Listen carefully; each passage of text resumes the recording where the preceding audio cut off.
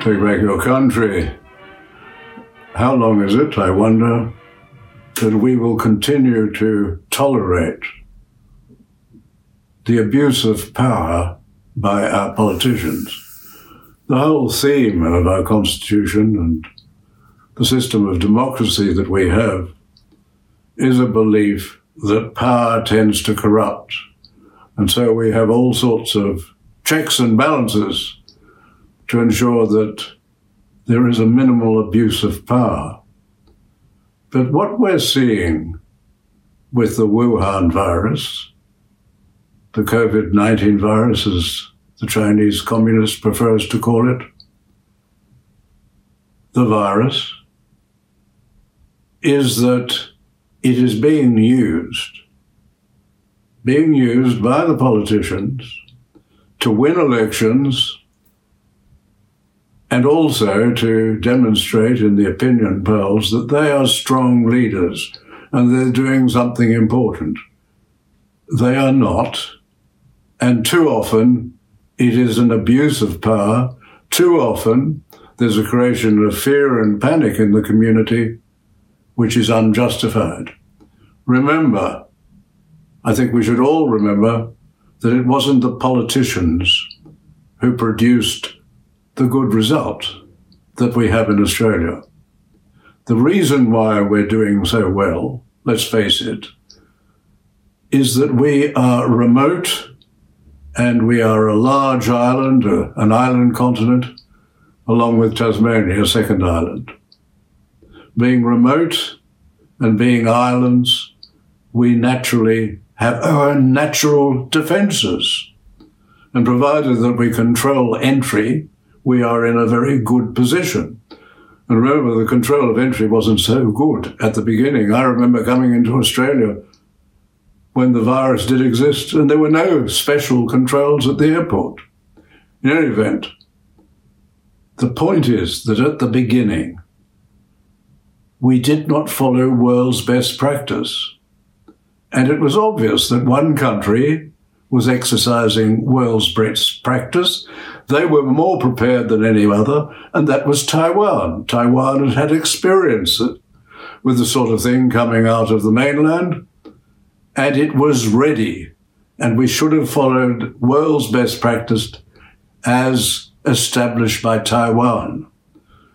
And the proof that Taiwan has had world's best practice is demonstrated by the fact that with a similar population to Australia, the number of deaths have not been 1/10 of Australia's. They've been about 1% of Australia. They've had 12 deaths while we've had something approaching 1,000. They've done much better than we have in terms of deaths, and they've done it without any lockdown, without spending billions of dollars down the drain on lockdowns, and they've done it also by using home quarantine. When people had a house to go to or a flat to go to, they could use that, but it was supervised very effectively. And the result is, the test is, in the number of deaths they've had, the per capita number, or from the point of view of Australia, the total number, because the populations are very similar. And they've done very well. The other thing we need to remember about the politicians is they always said that the purpose of the lockdowns was to flatten the curve. It wasn't to eradicate the virus, it was to flatten the curve.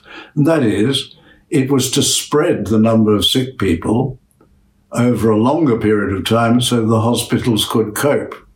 That was based on their computer modelling, which was all wrong. And they should have known that it was wrong because the London Imperial College on which it was based has a record of exaggeration in producing computer modelling in these cases. In any event, their modelling was wrong, but they said it was all to flatten the curve. And they haven't stopped using lockdowns. You'd think by now, when vaccination is much more common. I haven't handled that so well, but it's getting along. When vaccinations on the cards, we've had a lower number of deaths than many other countries, nothing like Taiwan, but certainly better than many, that we wouldn't need any more lockdowns. But over the last Anzac weekend, which has just recently occurred, over the last Anzac weekend, the Premier of Western Australia, Mark McGowan, has abused his powers by declaring a lockdown in Perth and the Peel area. And this, of course, took away all confidence in the country concerning the situation, about travel, about what you should be doing. It was very damaging and totally unnecessary. And it was shown to be unnecessary because sporting events were allowed to go ahead. Major sporting events with vast numbers of people went ahead. But the government of Western Australia, Mr. McGowan, went ahead and decided that the Anzac Day dawn service and the Anzac Day march should not go ahead. What has he got against Anzac Day? Why did he do this? Isn't this appalling? Isn't this an abuse of power?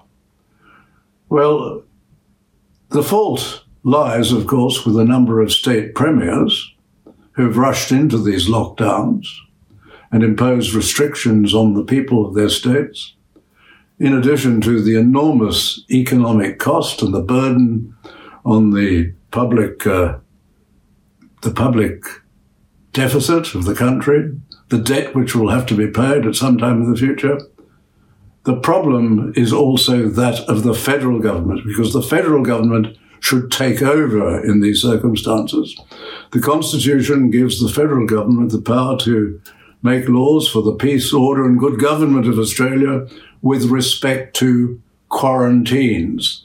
They could set up a system in relation to quarantines and lockdowns and make this a very public process, an evidence-based process, no hiding evidence, as they did in relation to the original lockdown where the computer modelling was hidden for a few weeks. What they should be doing is making this very public, but they should also insist that there is a sharing of the pain, because the politicians and the public servants, the well-paid public servants in the offices and the consultants and the advisors, have not shared the pain. It's been the business people, the employees of the businesses, the farmers and so on, who've suffered because of the lockdowns, but not those who've imposed the lockdowns, which I would say, in all cases so far, have been totally unnecessary.